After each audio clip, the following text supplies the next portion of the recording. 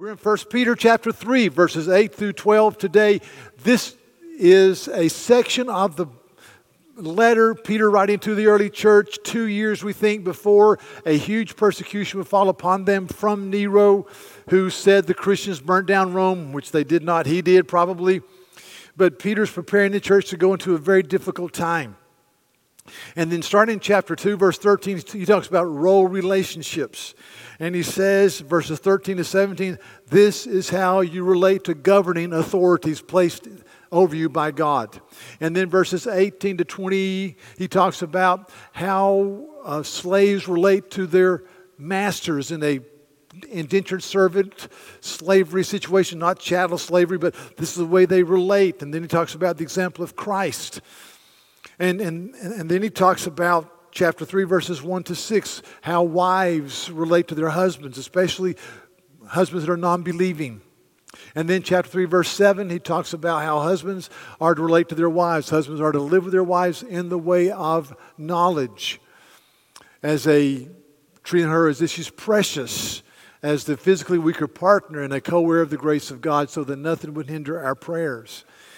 And so he comes down to chapter 3, verses 8 through 12, which is a statement of God's desire for the church at large. So this is a passage given to all of us.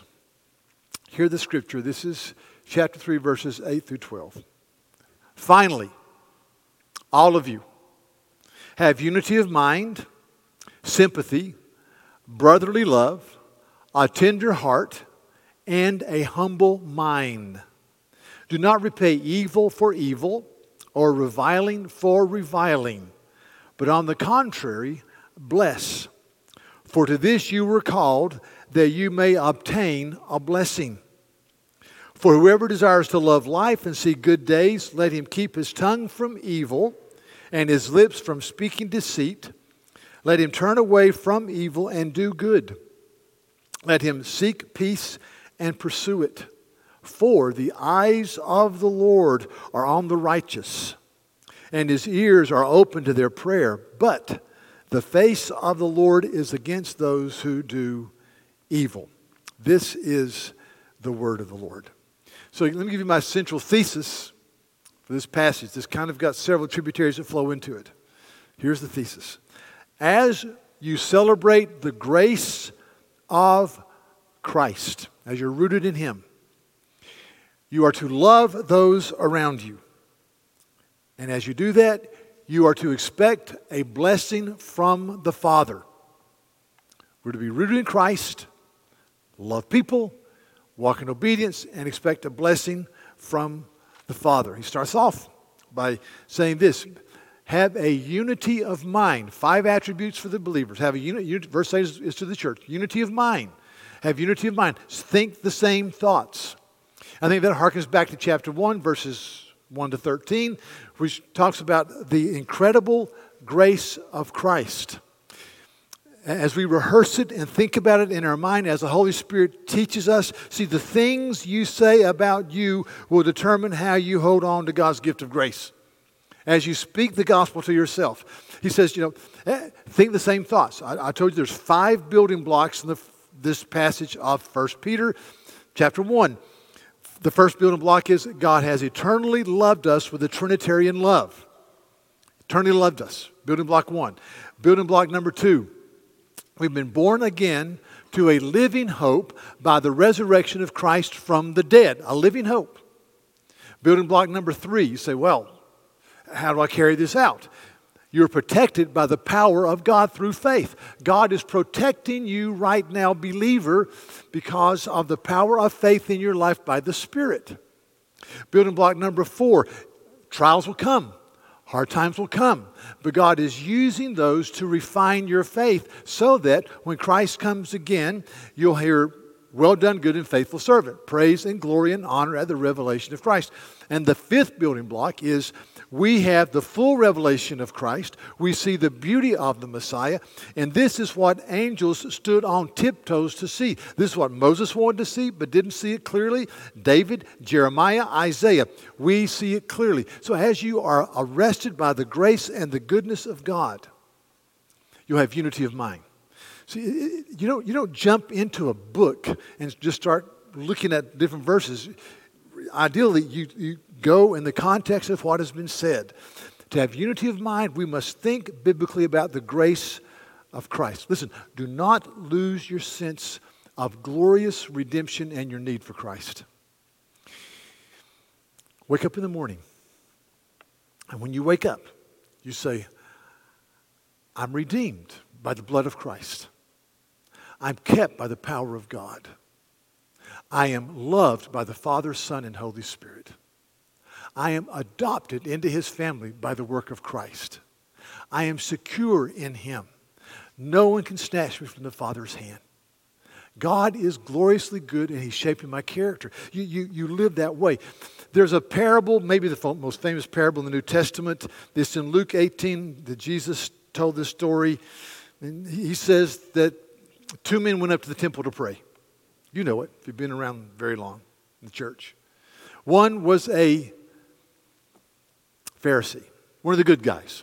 Kept the rules, kept the law, did the right thing. The other guy was a tax collector who was despised by the Jews of his day. And Jesus very carefully unpacks this, and he says this, that two men went up to pray, and one was a Pharisee, and the Pharisee, standing by himself, prayed thus, God, I thank you that I'm not like other men, extortioners, unjust, adulterers, or even like this tax collector. I fast twice a week. I give a tithe of all that I get. And what he's saying is, God, aren't you glad that I'm on your team and I really do not need you? I'm doing just fine. I don't need more power. I don't need more grace. I don't need to taste your goodness and your mercy because I'm on the A team. I'm there. But he says the tax collector was in the corner, didn't even lift his eyes, but he beat his breast. And he said, God, have mercy on me, a sinner. And then Jesus gives a startling line of conclusion. He says, the tax collector went home right with God and not the Pharisee. I would suggest to you, brothers and sisters, that I have and you have oftentimes a Pharisaical spirit. I'm doing okay, God. Life's okay. I don't need you. And we forget. Like the Lord says to the church at Laodicea, you've become wealthy and well, and you say, I need nothing, but you forget you're wretched, you're pitiful, you're poor, and you're blind, and you have no clothes. So I would just say, don't celebrate grace and don't forget the glory and the mercy that's found in Christ. And so he talks about these attitudes. He says, first of all, you've got to be people who think with unity of mind. Secondly, you must be people of sympathy or empathetic. It means to care deeply, to feel with others as they feel. And let me just speak very bluntly here. Some of us go, I'm not a touchy-feely person. I don't cry at Hallmark movies. I'm not a teary person. And I'm just not empathetic. I want to say the Holy Spirit wants you to be empathetic in your area. God says here, this is not a suggestion. It says, be people of sympathy. You feel with those who are hurting deeply. You feel what others feel. I was reading a book on Germany just recently. And I've never read this, but the writer said this, that in the nation of Germany, that the people in the north, Berlin and that area, are not as gregarious and fun-loving as the people of the south, the Bavarians. So the north, not as gregarious as the Bavarians. I have no idea if that's true. It's certainly true in the United States. The people from the north are just not as nice and cordial and drive with grace as we Southerners do. I'm talking about O-H-I-O, okay? Ohio, okay? So let's just be honest here. All joking aside. So I'm thinking, so I'm a German, for example, and I'm from Berlin, and I said, well, I just don't feel empathy like those Bavarians. You can't say that. You can't say, well, I'm a Scandinavian, or I'm from Denmark, or whatever, and I don't feel the way the Italians. You can't say that, because the Holy Scripture determines how we live. And God says, be sympathetic. It's like people that say, well, I'm not a servant. Servanthood doesn't turn me on. Church doesn't do much for me. Well, get over it. The Bible doesn't say serve if you want to. The Bible says be a servant in the name of Jesus. Or you say, when it comes to sharing the gospel, I'm not concerned about people that are going to hell. You should be. The Bible says be concerned. Or you say, well, I'm just not a generous person. This thing about tithing and giving and caring, get over it. See, I'm to conform to this. To take my personality and let God shape the contours of who I am by the Holy Spirit. So I say to you that we should be sympathetic. We should have empathy for people. It says brotherly love. We should love people. We should be concerned and care for them. Tender-hearted, which means to be compassionate with those who are experiencing pain. Some of us are praying this morning. There's a dear brother that prayed. God, as Thanksgiving approaches, we pray particularly and especially for those who go through their first Thanksgiving without a loved one that has always sat at the table with them in their recent memory. And I thought, I should be praying that, but I didn't. That shows a tender heart. He says we should be humble. 1 Peter 5 says, God opposes the proud but gives grace to the humble. So a humble is somebody who's teachable. And who says, I don't have it together. And so I look at these things and I say, okay, unity of mind, sympathy, brotherly love, tender heart, a humble spirit, a humble mind. And I cry out, come Holy Spirit. Come Holy Spirit. Change me. Change us. So that we can live in such a way that we have a platform to preach Christ and we exalt and glorify His name. It is an amazing set of qualities that He's called us to live out. And quite frankly, Peter could have just stopped there and said, grace is plenty. But then he piles it on. In verse 9, he talks about our relationship with the world as relate to people in the world who are not believers. And he says with startling clarity this statement. He says, do not repay evil for evil or reviling for reviling. But on the contrary, bless, for to this you were called, that you may obtain a blessing. He says, as you're in the world, as you're going through a time of difficulties and persecutions and hardship, he said, you're called to bless. Now here's what I think he's saying. God called you in order for you to bestow a blessing upon people. And, we'll see this next section. If you do this, God will give you a blessing. God has called you to bless those around you. And if you enter into that, God will give you a blessing. And this goes back to chapter 2, the example of Christ. Verse 21 says we should follow in His steps. Verse 22, He committed no sin, neither was deceit found in His mouth. When He was reviled, same word, when He was reviled, He did not revile in return. When He suffered, He did not threaten, but He continued entrusting Himself to Him who judges justly. God has called us to Himself to bless others. And as we bless others, God and His mercy blesses us.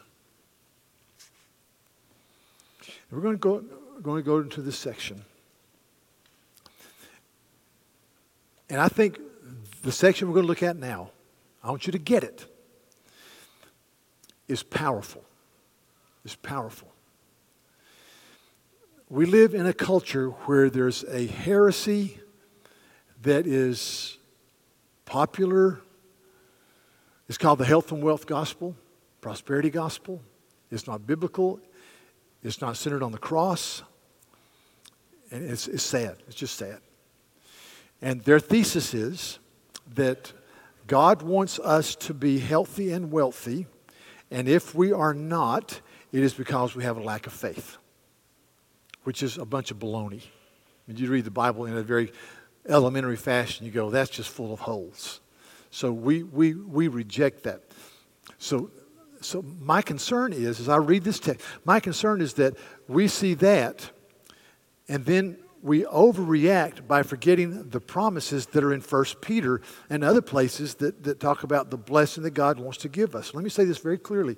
I believe God calls us to himself, and part of that calling is that we bless other people by responding and serving and caring and living it out. And as we do that, God pours on the blessings. I want to convince you of that because I think it destroys humdrum, non-serving, non-pressing into the wind, not going for it, Christian living. I think it just slays it. And I want to slay that in my spirit and your spirit. So, one of my favorite preachers of the last century, a man named Martin Lloyd-Jones, a Welshman who preached in London for 40 years. Lloyd-Jones had this illustration I've never read anywhere but in one of his sermons. He said, there was a woman walking down the path of a village. It's a made-up story. I don't know where he got it, but she had in one hand a torch of fire, and in the other hand a bucket of water. And someone said to her, "What are you doing?" And she says, "I'm going to use the fire to burn up heaven and the water to douse the flames of hell so that men and women will live unselfishly or altruistically." And Lloyd-Jones said, that's a nice story. The only problem is this: it is thoroughly unbiblical. God appeals to our desires. C.S. Lewis, this is a wonderful little book. I mean, Lewis's death date was last Thursday. He died 56 years ago. So he wrote this little book called The Weight of Glory. I'm just going to read 2 or 3 paragraphs, but I think he just is so good. He says, if you ask, in the present day, this is 1945-50, if you ask 20 good men today what they thought the highest of the virtues, 19 of them would reply, unselfishness. But if you ask almost any of the great Christians of old, our teachers, he would have replied, love. Okay? Love. He says, you see what has happened?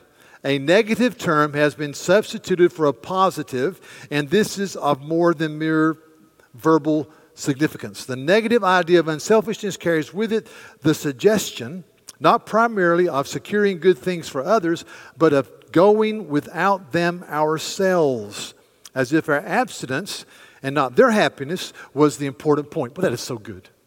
What he's saying is that we get this from Immanuel Kant and the Stoics, unselfishness, not from the Gospels. So if you read the Gospels, our desires are not too strong; they're just way too weak. We are satisfied making mud pies in the slum when a free offer at sea is offered to us. We are far too easily satisfied. Boom. Next paragraph says this. We must not be troubled by unbelievers when they say that the promise of reward makes the Christian life a mercenary affair. There are different kinds of reward. There's a reward which has no natural connection with the things you do to earn it and is quite foreign to the desires that ought to accompany these things. Money is not the natural reward of love. That is why we call a man a mercenary if he marries a woman for the sake of her money. But marriage that is sweet is the proper reward for a real lover. And he is not mercenary if he desires it with all of his heart. A general who fights well in order to win a ribbon and to be promoted is mercenary. A general who fights for the victory and the honor of his country is not. Victory being the proper reward of battle, as marriage is the proper reward of love. And he goes on and on. I hope you can see that. So what he's saying is that there is a proper reward. And I look at this text, and I want you to see this. There's a term some of the young people have introduced me to. I'll see if you guys know what FOMO. What does it mean? The fear of missing out, okay? FOMO, the fear of missing out. In other words, go for it and whatever. And I want to introduce you to another phrase that comes straight from me. With them. It really should be why with them, something like that. But here's what it means. What's in it for me? What's in it for me? I want to show you this text. That is a proper question. What's in it for me? So you look at this text, and this is what Peter says. Do you want to love life? Do you want to see good days? Do you want to have the embrace of Abba Father in a stronger sense in your life? Yes, yes, yes. Then do these things. Now, I want you to understand this. I want you to get it. I want you to, I want you to get this. So here's a little diagram. It's not great, but this is it. It's a circle with a line through it. If it just stays up there, good. Circle with a line through it. And I'll try to explain that. Don't forget radius and diameter and circumference. That's not the point. What I want to say is that if you have trusted Christ alone for your salvation, you're in the circle. No one can snatch you from the Father's hand. You don't do anything to earn it. You don't do anything to keep yourself in it. It's the work of God in your life alone. I love Hebrews 10 that says this. Verse 11 says, and every priest stands daily at his service, offering repeatedly the same sacrifices which can never take away sins. But when Christ had offered for all time a single sacrifice, all time, one sacrifice, he sat down at the right hand of God. Verse 14. I love this verse. For by a single offering, he has perfected for all time those who are being sanctified. Now look at the tenses. If you're a believer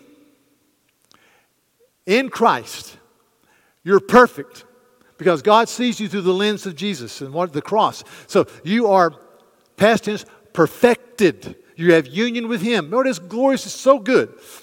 But He's also in the process of sanctifying us, present tense. He has perfected for all time those who are being sanctified, changed from glory to glory, pushed, prodded, built up, challenged. But so what I'm saying is you're in the circle, but there are degrees of blessing in the circle as you go forward in obedience. And when you understand the degrees of blessing and the nearness of God and the anointing of the Spirit, I believe you say, be done with passionless Christianity, be done with non-serving, be done with self-centeredness, be done, be done, be done. I've tasted the sweetness of Christ and I want more. I want more. I'm greedy. So he says this, do you listen, he says, do you folks in Asia Minor, do you want to love life? Do you want to see good days? Do you want to have the embrace of Abba Father? He says, then do three things. It's a very simple text, but it has hands and feet. Number one, if you want these things, if you want to glory in Christ, if you want the empowering of God, the blessing of God, understand what you're to do. Let me do the what's in it for me, just a few verses before I go there. Hebrews 11:6. What's in it for me? Without faith, it is impossible to please Him, for everyone who draws near to God must believe in that He rewards those who seek Him. God rewards those who seek Him. Do you want the reward of blessing and purpose and laughter and joy in your life? Seek God. A few Psalms. Psalm 16. says this, verse 5, the Lord is my chosen portion of my cup. You hold my lot. The lines have fallen from me in pleasant places. Indeed, I have a beautiful inheritance. Do you want to be able to sit back and say, God, you are sovereign king, and you have put me here, and I believe that under you, that the lines have fallen from me in pleasant places. Lord, use me where I am. You see, life is hard. Life is difficult, and it's easy to get discouraged. It's easy to be overwhelmed. Change is hard. Some of you are in change. Just getting up and going out is hard. It's easy to become self-forgetful and self-absorbed and to forget these things. But if you say, Lord, you're king, and so what's in it for me? The lines have fallen for me in pleasant places. Now, this is Thanksgiving week, and you guys, many of us will be having a meal with an extended time with people we would never choose to be friends with. It's called family. You're going to be having meals with people that really you're thinking, how did this happen? And you have the opportunity of sitting there and asking the Holy Spirit to use you just to listen and care and love, or to be disconsolate. And you say, Lord, I believe the lines have fallen from me in pleasant places. Or you'll say in the same Psalm, verse 11, you've made known to me the path of life. In your presence there is fullness of joy. At your right hand are pleasures forevermore. I want that for you guys. Lord, you've made known to me the path of life is through the reality of the cross. And you in your presence there's fullness of joy. What's in it for me? Psalm 23, green pastures, still waters. He restores my soul. Surely goodness and mercy shall follow me all the days of my life, and I shall dwell in the house of the Lord forever. What's in it for me? Goodness and mercy. God's kindness. Psalm 84. O Lord, how lovely is your dwelling place. My flesh longs and pants for the courts of my God, my Savior, my King. And then he says in chapter 84, verse 10, he says this, I'd rather be a doorkeeper in the house of my God than to dwell in the tents of the wicked. For the Lord God is a sun and a shield. He bestows favor and honor. No good thing does he withhold from those whose walk is blameless. I mean, what's in it for me? Sun and a shield. Psalm 19 talks about the beauty of the Word of God. Then it says, by them is your servant warned. In keeping them there is great reward. Wow. So I go back and I say, what's in it for me? Love life. Good days. The embrace of Abba Father. Now, the three things in this text. Number one, he says, if you want to have those things in your life, then guard your speech. Be very careful how you speak. He says, let him keep his tongue from evil and his lips from speaking deceit. This is not a Herculean task. The Bible says repeatedly that to guard your speech. Psalm 141, put a guard over my mouth, O Lord. Colossians 4, let your speech be seasoned with salt and speak graciously. 1 Peter 4, speak as if it were the ordinances of God. Proverbs 10, the mouth of the righteous is a fountain of life. Speak, speech, speech. It says, so if we want the blessing of God in our life, we don't speak deceitfully. We don't put people down. We don't degrade people. We're not bitter in the way we speak. We don't shame people. We're very careful. We're very careful in how we speak because we want the blessing of God in our life. We want to honor the Father and the Son and the Holy Spirit. As I think about us and I think about my grandchildren, it's a great sorrow to me that we live in a culture of horrid speech. Horrid speech. We live in a culture where people can talk about wanting to do bodily harm to the president or burn down the White House or blow up the White House. We have a president who in the primary talked about, remember this, low-energy Jed, the governor of Florida, for heaven's sake, or Lying Ted. Remember that? Or Little Marco, senators he's supposed to be working with. It's just unconscionable. And so, see, then you look at the impeachment, what people are saying. This is the new normal. Have nothing to do with it. Have nothing to do with it. You don't belittle and criticize and berate. You pray. And you love. And you walk the path of Jesus. And you do that because you want the blessing of God. Number two, you turn away from evil and you do good. Chapter 2, verse 12 says twice, do good. Chapter 12, 2, verse 15, do good. It says of Jesus, he went about doing good. So not only do you turn from evil, because evil saps your energy and weighs you down and pulls you apart, but you turn from that and you do good. So I just say to you, do good. It's not Herculean. Do good. Cook a meal for somebody that's hurting. Write a letter of encouragement to somebody that you haven't said thank you to. Go visit a shut-in. Care for people in the name of Christ. So you can speak Jesus into their life and just do good. Because God promises this: if you do good, if you don't speak deceitfully, if you guard your speech, love life, good days, the embrace of the Father. And then thirdly, he says this, he said, seek peace and pursue it. See, if there's broken relationships, you try to make it right. If there's offense, you try to restore it. It's what you do. This is who we are. We're people of peace. We're people of forgiveness and grace and mercy. See, God has called us to bless others, and as we live it out, he blesses us. I want you to experience the blessing of God in your life. The power of the Holy Spirit in your life. The joy of the Lord in your life. Let's pray. Lord, thank you for the absolute clarity of the Bible. I thank you that you have called us to yourself in part to bless other people, to speak blessing into their lives. And as we bless others and live out our faith, you bless us with a love of life, with good days, with the embrace of Abba Father, the prayer-hearing God.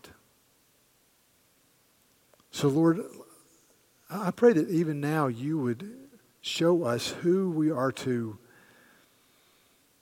just show us how to not speak deceitfully, but to speak with love. And show us how to confess where we failed there, that we would cease from doing evil and turn from evil and just do good. I pray to make us servants, servant-hearted people. I think of the angel tree.